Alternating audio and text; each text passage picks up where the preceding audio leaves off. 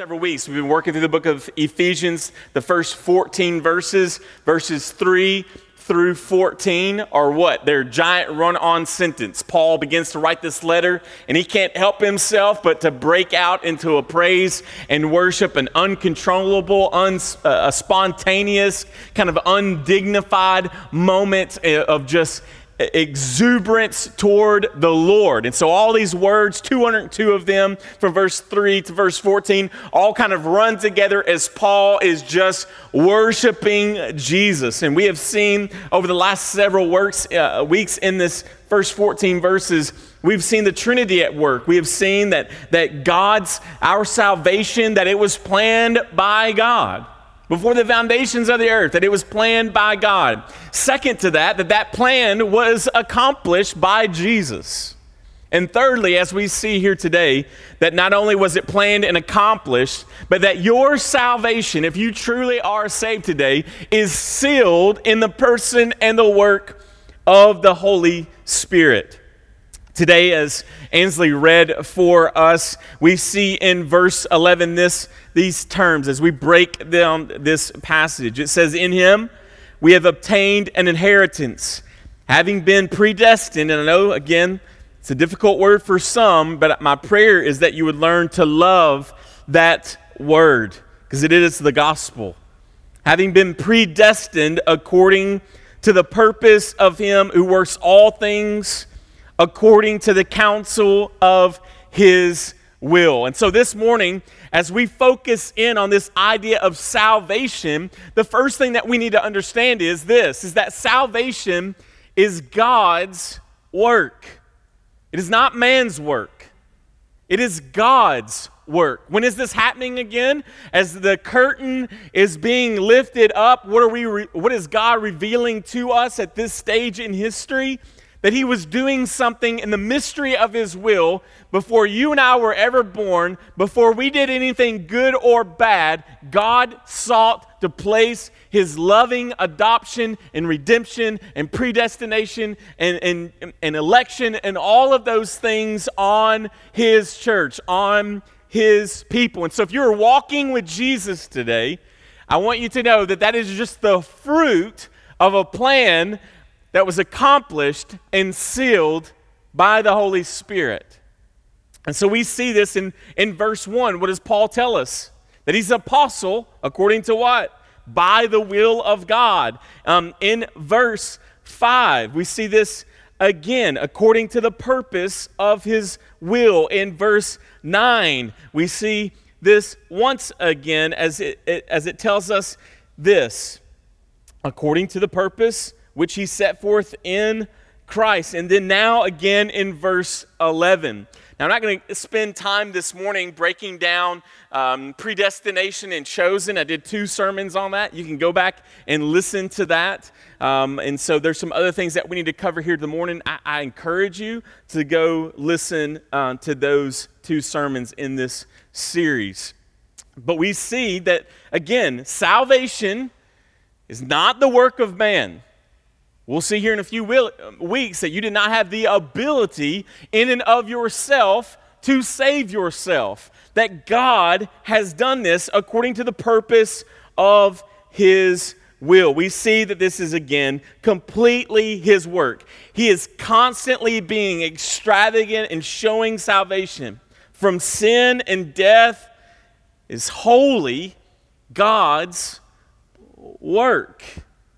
We see this illustration over and over in Scripture as it says what? That the Bible, that what God has chosen and how God has chosen to do it is completely, he has chosen what is foolish to what? To shame the wise. It shouldn't make sense. It should be some tension within us. And yet Paul's going to say later on in Ephesians 2:8, "For by grace you have been saved through faith, and this is not of your own doing. It is a gift of God." In Jonah chapter 2, verse 9, one of my favorite prophets inside the Old Testament, favorite stories inside the Old Testament, Jonah says, "Salvation belongs to the Lord." Salvation belongs to the Lord. Now, one of the things that we're going to see inside this passage today is it talks a lot about inheritance. But in the original language here, in the original Greek, this first section, when it's talking about this inheritance, I don't have time to dive into all the nuances here this morning, but one of the things that we need to understand is this, is that the church is Jesus' inheritance. Okay, the bride of Christ is Jesus' inheritance. That you are the gift. God has redeemed you through Jesus. He has sealed you in the Holy Spirit. That's what we'll get to in just a moment. But we need to understand the value and importance through Jesus that we are to Him. That we are a prized possession of Jesus. Okay, that He loves us. Do you have any kind of collection at your house or anything that's a prize for you? And maybe it's a trinket. Maybe it's a picture, okay? Maybe it's something of great value to you. That when you speak of it, or that when you want to show that off, maybe if you're a grandparent, it's your grandbabies. Maybe I think about every time I go to the Vanderpool's house, if you're ever invited there. I've had the opportunity a couple of times, and is that their dining room table is covered in pictures with glass over it of their time in India.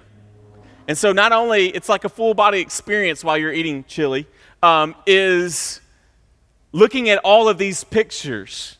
And so it even allows their guests to say, man, like, who is this? Or tell me the story behind this, or tell me the story behind this. Like, if your house was burning down, haven't you all asked the question, what would we grab? Okay? As my wife was stuck in the Crosby's closet last night with a bicycle helmet on, because that's what you do at the Crosby's. Daughter, sorry, what did I say? That's even more weird. Why'd you put my wife in the closet? Gosh. Okay. Their whole family was there either way. Okay? As my daughter was in the closet, fearful for her life, FaceTiming her dad wearing a bicycle helmet, you often think, man, what if our house was to collapse, what would we be digging for the most? Jesus says that His people is like a man who finds a treasure, right? In the middle of a field. And he goes and he sells everything else that he has to buy that field. You're precious to Jesus. If you're in Him, that's the key. If you're in Jesus, man, you're precious to Him. Think about, God promises Jesus, you're going to get a bride. And the church is it. This beautiful picture of why is salvation so important to Jesus? Ultimately is for the glory of God. But secondly, because it is about the glory of God, He so loves His church that He's willing to go to the fullest extent of His power and His glory and His might to secure that one day that bride is going to walk down that aisle. And if you are in Jesus, you are in and is a part of that bride. See, brothers and sisters, I know that we can get locked jaw about thinking about some of these things like predestination. But again, as I mentioned in those sermons a few weeks ago, predestination was never meant for you to write out some decree on how it is not right. It was never meant to cause a hatred, an anger, or a tension, or to be upset and to say things like, this is not fair. It was written to people who were broken and struggling and being persecuted and burned at the stake and thrown to lions. It was meant to bring to them an idea, even in Ephesus, as they went from Gentile believers to now followers of Christ, that God wanted them to find comfort and assurance in knowing that if He had saved them, guess what? They will always be saved. It was a warm blanket to the soul. It was not a cold bucket of water dumped on these believers, as we will often experience when we talk to people about it. It was something to be cherished. It was something to be believed. These truths provide the confidence to the believer that evil will not be triumphant, and that we are not enslaved to sin again, and that we too will receive an inheritance in Christ. Think about this.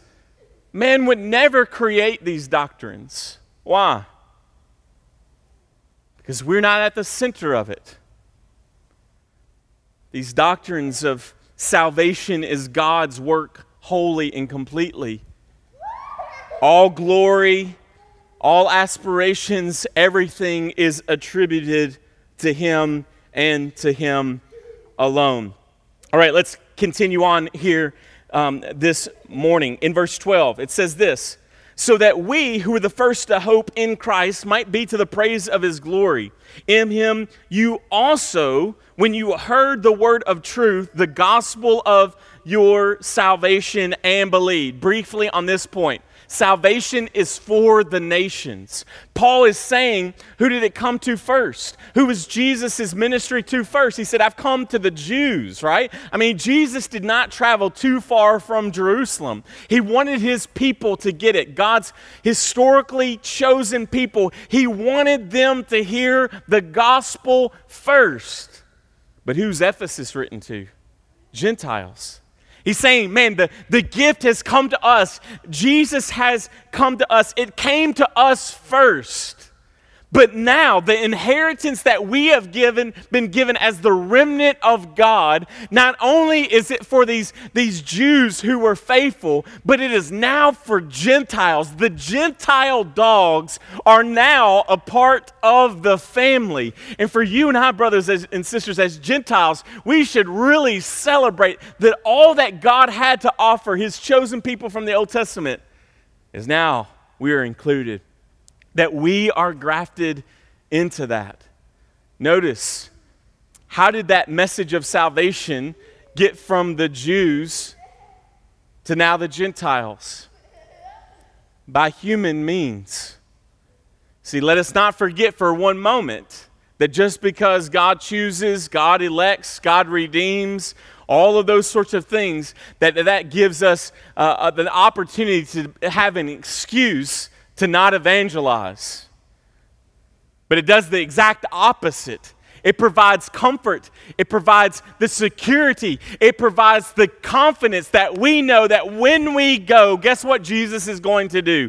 Jesus is going to save some. D.L. Moody used to say, Jesus, save all of the elect. And when you've saved all of them, elect some more. That our heartbeat is to preach the gospel, to share the gospel, to call people to the repentance. Because, brothers and sisters, may Jesus return to us the joy of our salvation this morning. You and I who are in Jesus have been saved. And that's a beautiful thing for us. We also see that salvation is what? Sealed by the Holy Spirit. Sealed by the Holy Spirit. The end of verse 13 there says, and believed in Him, were sealed with the promised Holy Spirit, who is the guarantee of our inheritance until we acquire possession of it, to the praise of His glory. We are sealed in the Holy Spirit. Your salvation this morning is a done deal. Like, it's sealed. What is this idea of being sealed inside of biblical times? It can be a symbol of ownership and protection. In ancient times, a seal was used in a variety of ways. We've all seen the classic television shows, and maybe if you're probably Todd Crosby, you probably got one of these at home where you take the wax and you melt it and it drips on the envelope and you have a signet ring and you poke it on there, right? Okay, and so we see this sealing of the letters to show that, man, this is from the King, okay? We see this seal of protection, this seal of ownership, this wax seal to show authenticity of the letter. If you were a piece of cattle, or if you were a slave, then you were often branded with a hot iron to show the seal of ownership. And we need to understand here this morning that the Bible tells us that God has put his seal not on your skin, but on our hearts. That he has put a certain mark of identification. This is a mark of authenticity. If you ever borrow a book from me, when I graduated one time, I had a friend of mine who gave me a gift. And that gift is I carried it inside my backpack. And I had this little tool that I put, because Christians are notorious for stealing books. And so I want them to know if they keep it for the rest of their lives, they'll be reminded that they're thieves and need Jesus. And so in that, on the title page of all my books, I take this little thing that I have, and I can seal and emboss from the library of Eric K. Baker on there. Okay? I want to know what's mine. Jesus, he knows who's his. I mean, typically, if you lose something, what do you have to do? You have to show proof that you own it, right? You lose your wallet, it had $1,000 in it. Don't ever do that.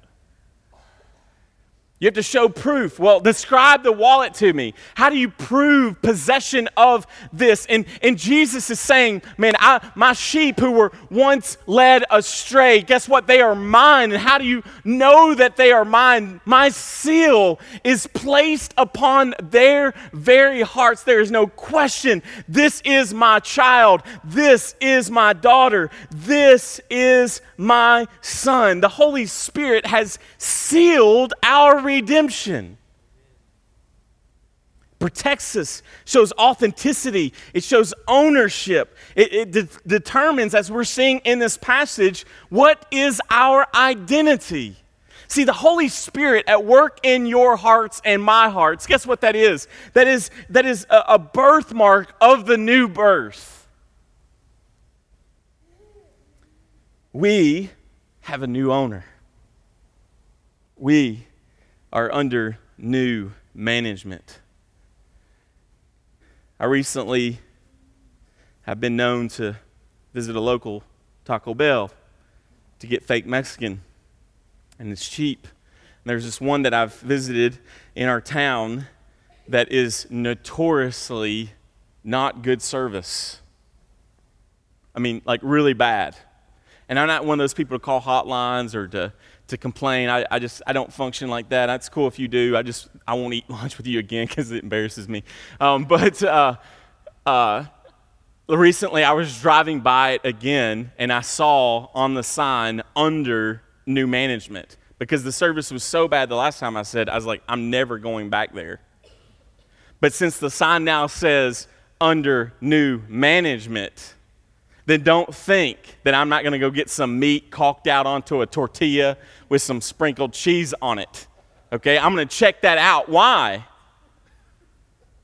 My belief is it has a new owner. It's under new management. There's something different about this. And for those of us who have been saved in Jesus, we have a new owner. We are under new management. We are owned and protected by the King. Romans 8:9. If anyone does not have the Spirit of Christ, he does not belong to him. Paul will later state in Ephesians 4:30, do not grieve the Holy Spirit. You were sealed by him for the day of redemption. Brothers and sisters, we have Jesus inside of us. How do we know that we have Jesus? The Holy Spirit is inside of believers. We are a new creation. We are dead to self. We are dead to sin. We are dead to death, and we are made anew in Jesus. We, brothers and sisters, have received the mark of God's ownership. We have been given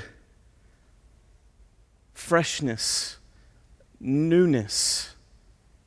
See, and our new identity, as Paul is laying out before us, acquires us and allows us to have new and certain rights under the kingship as the kids. That we have birthrights. What freedom would come to us if nothing in this world carried the value as being Jesus' son and daughter. Imagine how we could live, brothers and sisters, when there would be literally nothing on this planet that would mean more to us than the identity that we have in Jesus. Therefore, that's why we can live a life that says, the Lord is my shepherd. I'm one of his sheep, and being under the flock of God, I shall not want. That literally the taste of this world, the things that the world is telling us that we need to consume and how to live and what to buy, that we can pray and not only pray it, but also believe it. Man, I don't want that, because it is rubbish compared to being in my daddy's house. This is the prayer. This morning, I'm going to read off some scripture to you. And my prayer, even in preparation of doing this, I could not help but think of you guys. I mean, from the middle of the night, I've been calling upon the Lord on your behalf. Just been wrestling all night long, thinking about you and thinking about me and thinking about the depths of these words. So I'm just gonna ask that the Holy Spirit would just really illuminate these words to us this morning in a newness, in a refreshing way. Listen to this in 1 Peter 2:9. But you are a chosen race, a royal priesthood, a holy nation, a people for his own possession, that you may proclaim the excellencies of him who called you out of darkness into this marvelous light. In 1 Peter 1:3-5, blessed be to the God and our Father, Lord Jesus Christ, according to his great mercy, has caused us to be born again to a living hope through the resurrection of Jesus Christ from the dead, to the inheritance which is imperishable, undefiled, and unfading. Listen to this. If you don't get anything, hold on to this in English. It's a four-letter word. Kept in heaven for you. You're God's kept, who by God's power are being guarded through faith for salvation, ready to be revealed in the last time. In Malachi 3:17, they shall be mine, says the Lord of hosts. In the day when I make up my treasured possession, I will spare them as a man who spares his son who serves him. In Hebrews chapter 10, verse 16-17, this is the covenant that I will make with them after those days, declares the Lord. I will put my laws on their hearts and write them on their minds. Then he adds, I will remember their sins and their lawless deeds no more. Then we get to the book of Revelation, chapter 3, verse 12. The one who conquers, I will make him a pillar in the temple of God. Never shall he go out of it.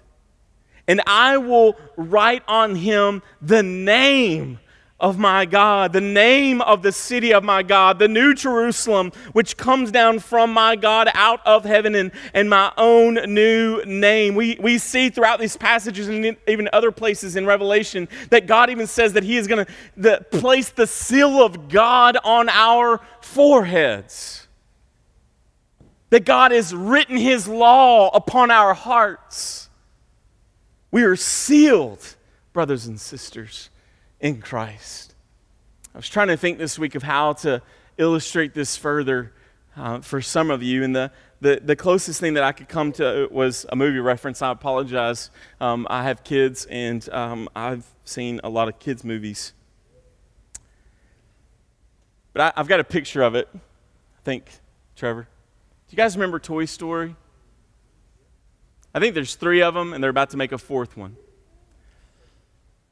And what's interesting about the story of Toy Story is throughout every one of the movies, a lot of times we get hung in, I got a friend, or you got a friend in me, right?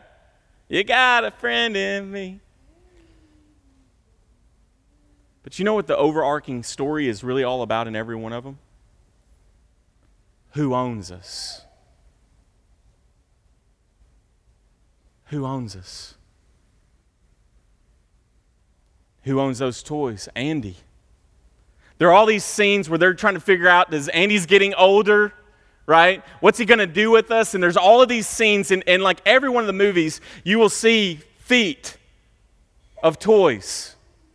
And on those toys, Andy has written his name. He wants everyone to know, these are my toys. There's even this discussion in the third one where it says they're wrestling on whether they should leave Andy or not. He's gotten older. He doesn't play with us anymore. He's probably going to put us in the attic. And they begin to wonder, does Andy even love us anymore? And Woody says to all the toys, he says, we wouldn't even be together if it weren't for Andy. And he holds up his boot. And he looks at Buzz and he says, Buzz, look at your boot.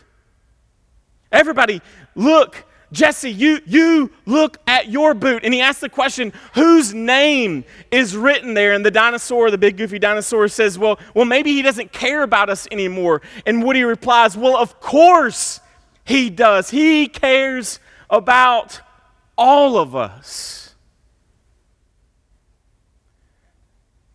See, you guys, we have these daily lives. But even in a greater way, if we could peel back the layers, if we were to ask the question this morning, whose name is written on your boot? Or even better, whose name is written upon your hearts? See, here's the deal. Is most of us in this room would not even know each other if it wasn't for God. We would not be together if it was not for God.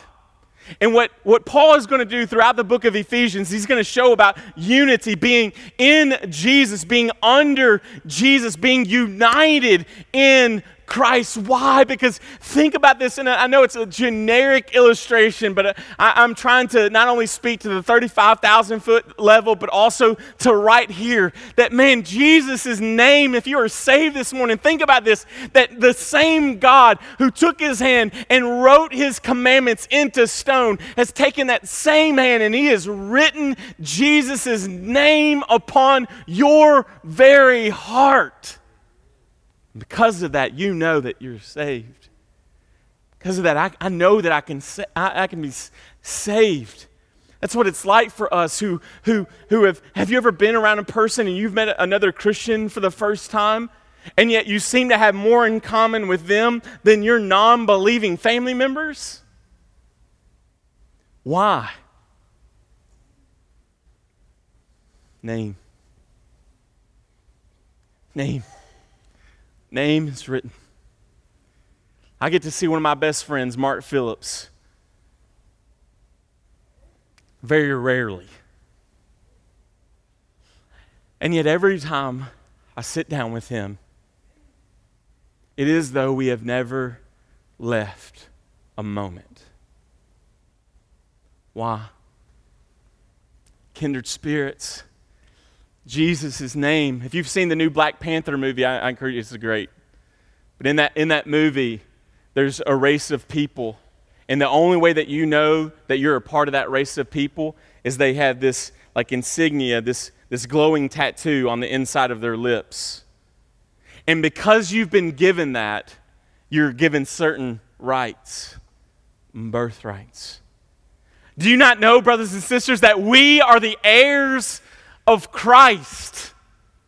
We are the heirs of Christ. He has saved us. This is according to his good pleasure. You are certified fresh. His name is placed upon you. His identity is placed upon you and I, and that is cause to rejoice here this morning. We are in Jesus. We are his possession. We are God's people, God's possession. See, not only do we have an inheritance, but we are also Jesus' inheritance. And because of that, Jesus is going to take really good care of his stuff. The second thing that we see, or the last thing that we see here, is that salvation is guaranteed by the Holy Spirit. Now, inside of the original language here, that term guaranteed means this, that the Holy Spirit pays the down payment, that he pays the ransom. We talked about Jesus being the Redeemer. So Jesus creates salvation. He redeems. He's the ransom for many. Well, who is the carrier of that? Who takes that to the throne room of God? Who pays that first down payment? The Bible tells us that it is the Holy Spirit that does that. That it is a guarantee. Your salvation is a guarantee in the past, in the present, and in the future if you are in Jesus. 2 Corinthians chapter 1, verse 22 says this, and who has put his seal on us and given us the Spirit in our hearts is a guarantee. Think about this. I love this question from my grandpa. He doesn't know it. His name's John Piper. And John Piper asked this question. He says, how do you know that you will wake up and be a Christian in the morning?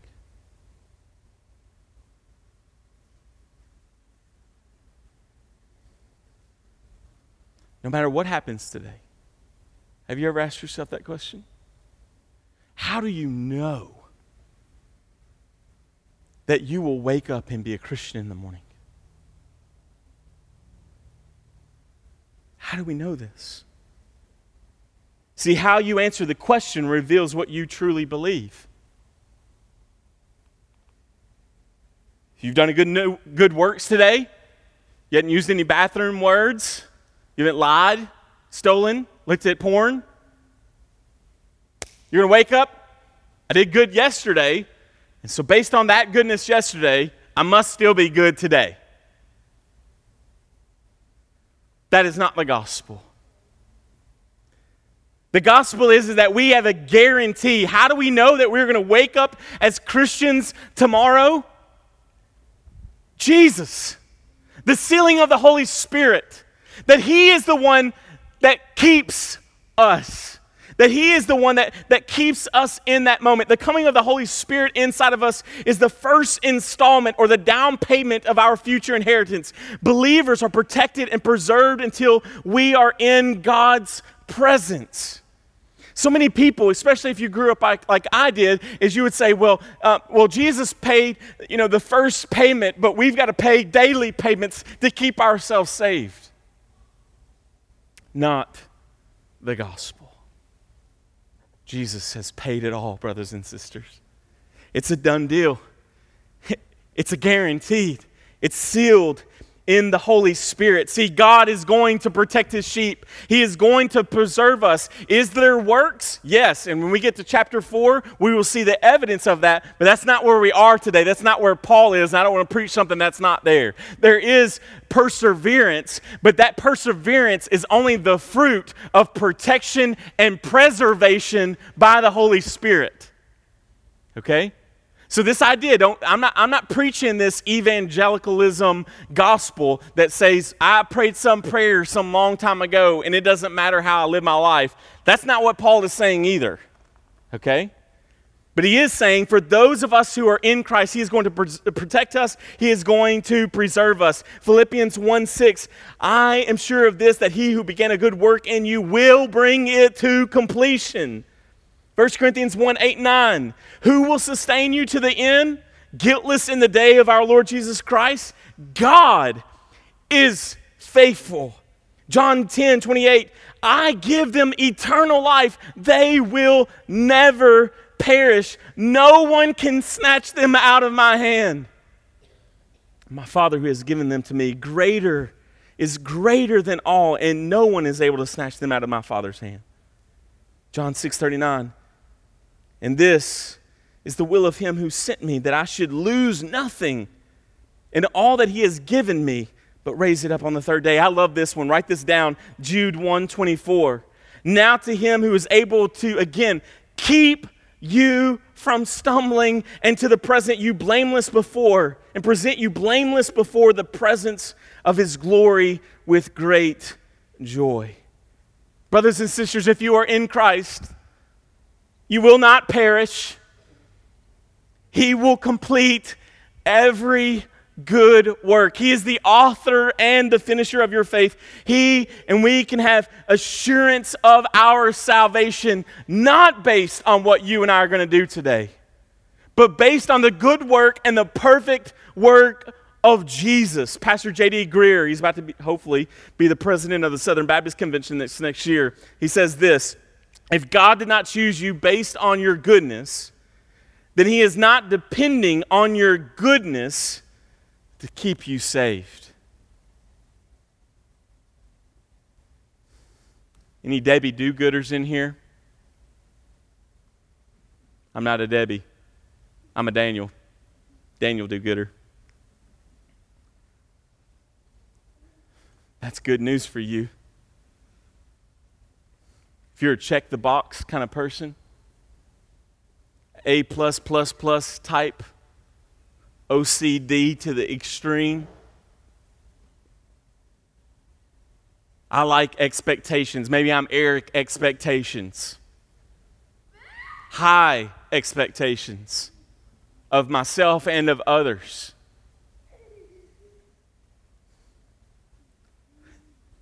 Now to him who is able to keep you from stumbling and to present you blameless before the presence of his glory.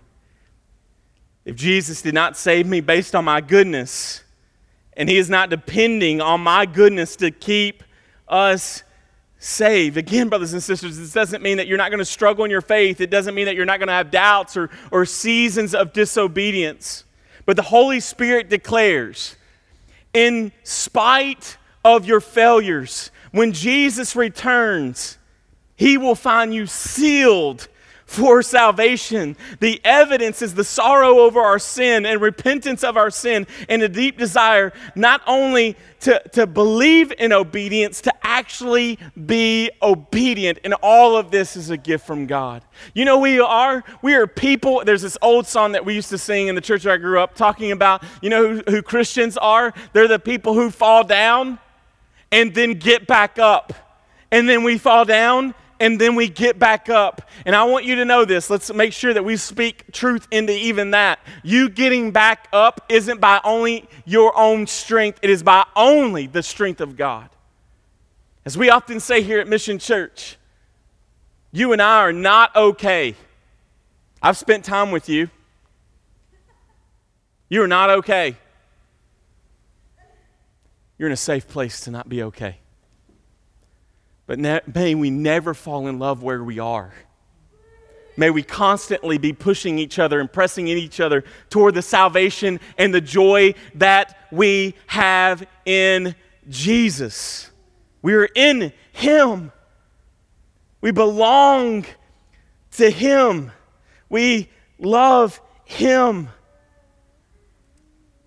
If I was to look on the bottom of your boot today, if I was to look at the corridor of your heart, if I could see the tag and the t-shirt of your soul, what would it say, honestly? You know where I struggle? Is that for a lot of years, and I still struggle with this, I'm being very confessional this morning, probably since the time I was a child, that if you were to look at that tag, it would say failure on it. That I've constantly felt as a failure. And I'm a failure as a husband. I'm a failure as a dad. I'm a failure as a pastor. And because of that identity struggle of seeing myself more as a failure than a son, I can't tell you all kinds of problems that have come from that. Maybe for some of you, it's that tag would be, a liar, an abuser. Maybe it's based on your singleness. Maybe it says lonely. Maybe it says, even overachiever, perfectionist. All of those things. May you be reminded this morning. May I be reminded this morning that for those of us that are in Christ, our name is changed. Our identity is changed.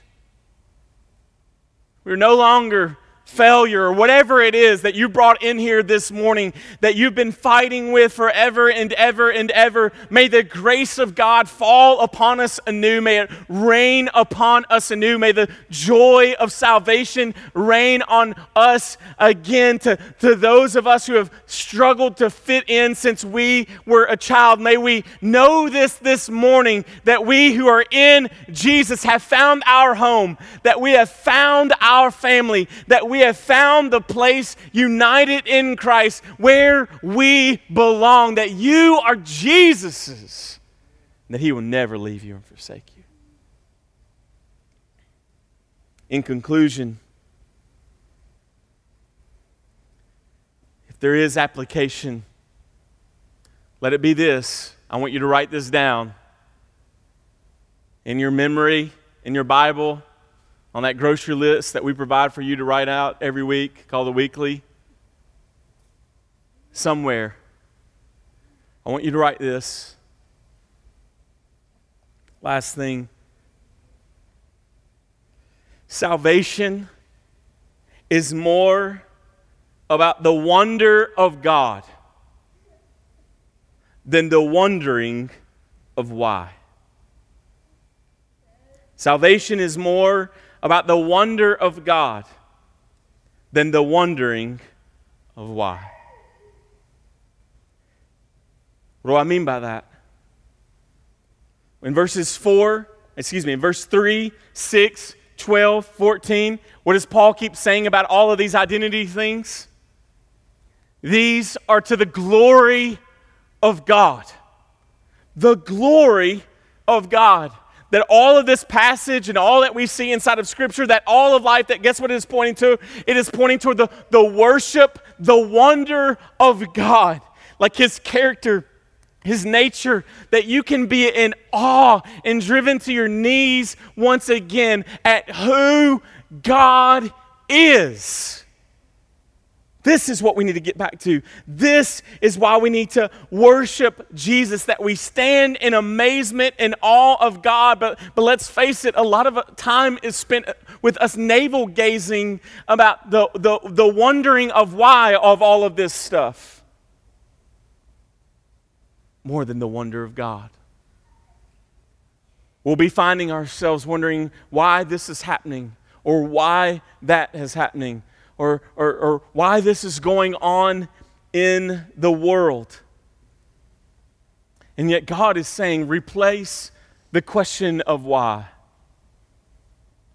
with the question, or not the question, but the magnitude of the wonder of God. Here's the thing, a lot of why questions, brothers and sisters, are not going to be answered. But the wonder of God, we can get a taste of that.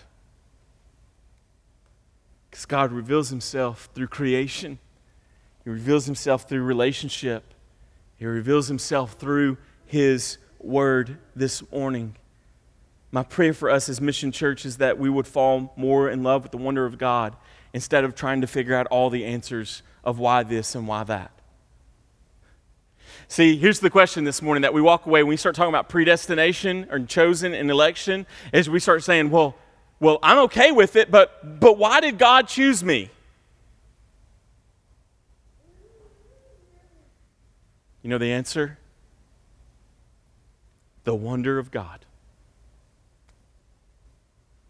And we can fight through and wrestle with and try to figure out all of that, but I want you to know that's a question that you're probably never going to get the answer to, except for when you see the wonder and the magnitude of God and His grace. See, we worship Jesus not because He made us savable, but we worship Him because He has saved us to the praise of His glory. We were once His enemies, now we are His heirs.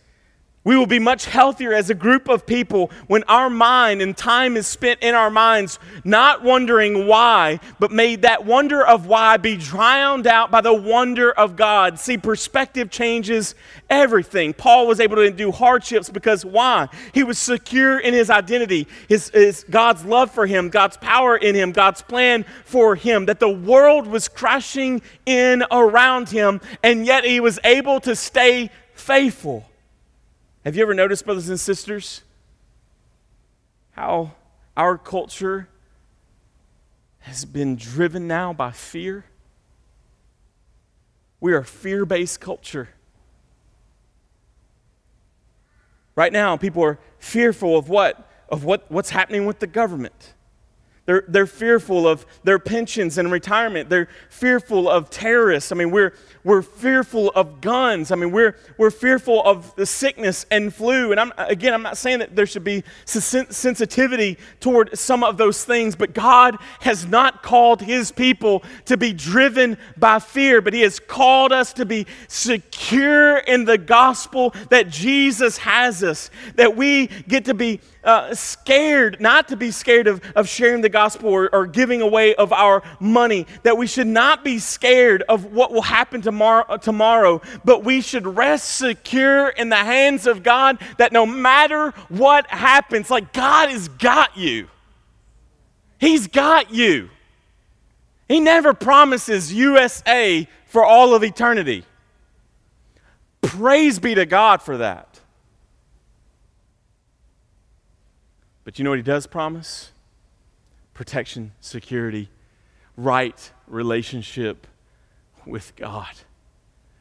And that is beautiful. One of the greatest ways that we can share the gospel is in a gospel of fear. May we live securely in Jesus.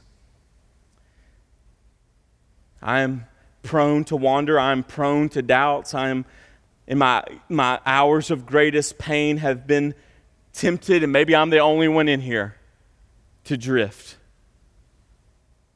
Am I the only one in here who has tried to walk away from this Jesus thing?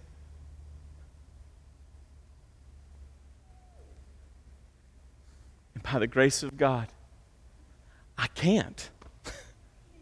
Life would be much easier for me in some ways if I would. And yet God's reckless, never-ending, all-consuming, relentless love, as the world collapses around you and I, may we awaken to this again today, that you are His son, that you are His daughter, that we can be secure in Him. That doesn't mean safe, but it does mean secure. Let me nerd out for a second.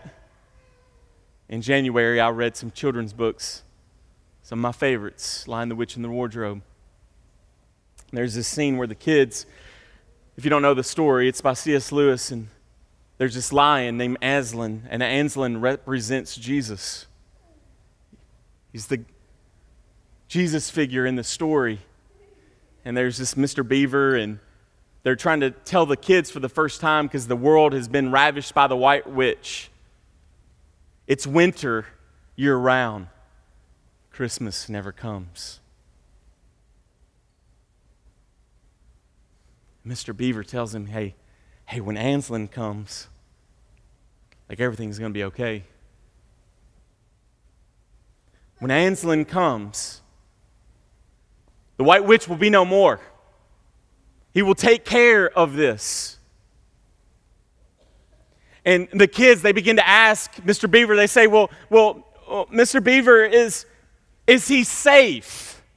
Imagine you're a kid and Big Lion. Is he safe? And Mr. Beaver replies in this story, The Lion, the Witch, and the Wardrobe, he says, who said anything about safe? Of course he isn't safe. But he is good. He is king. And what's Lewis saying to us?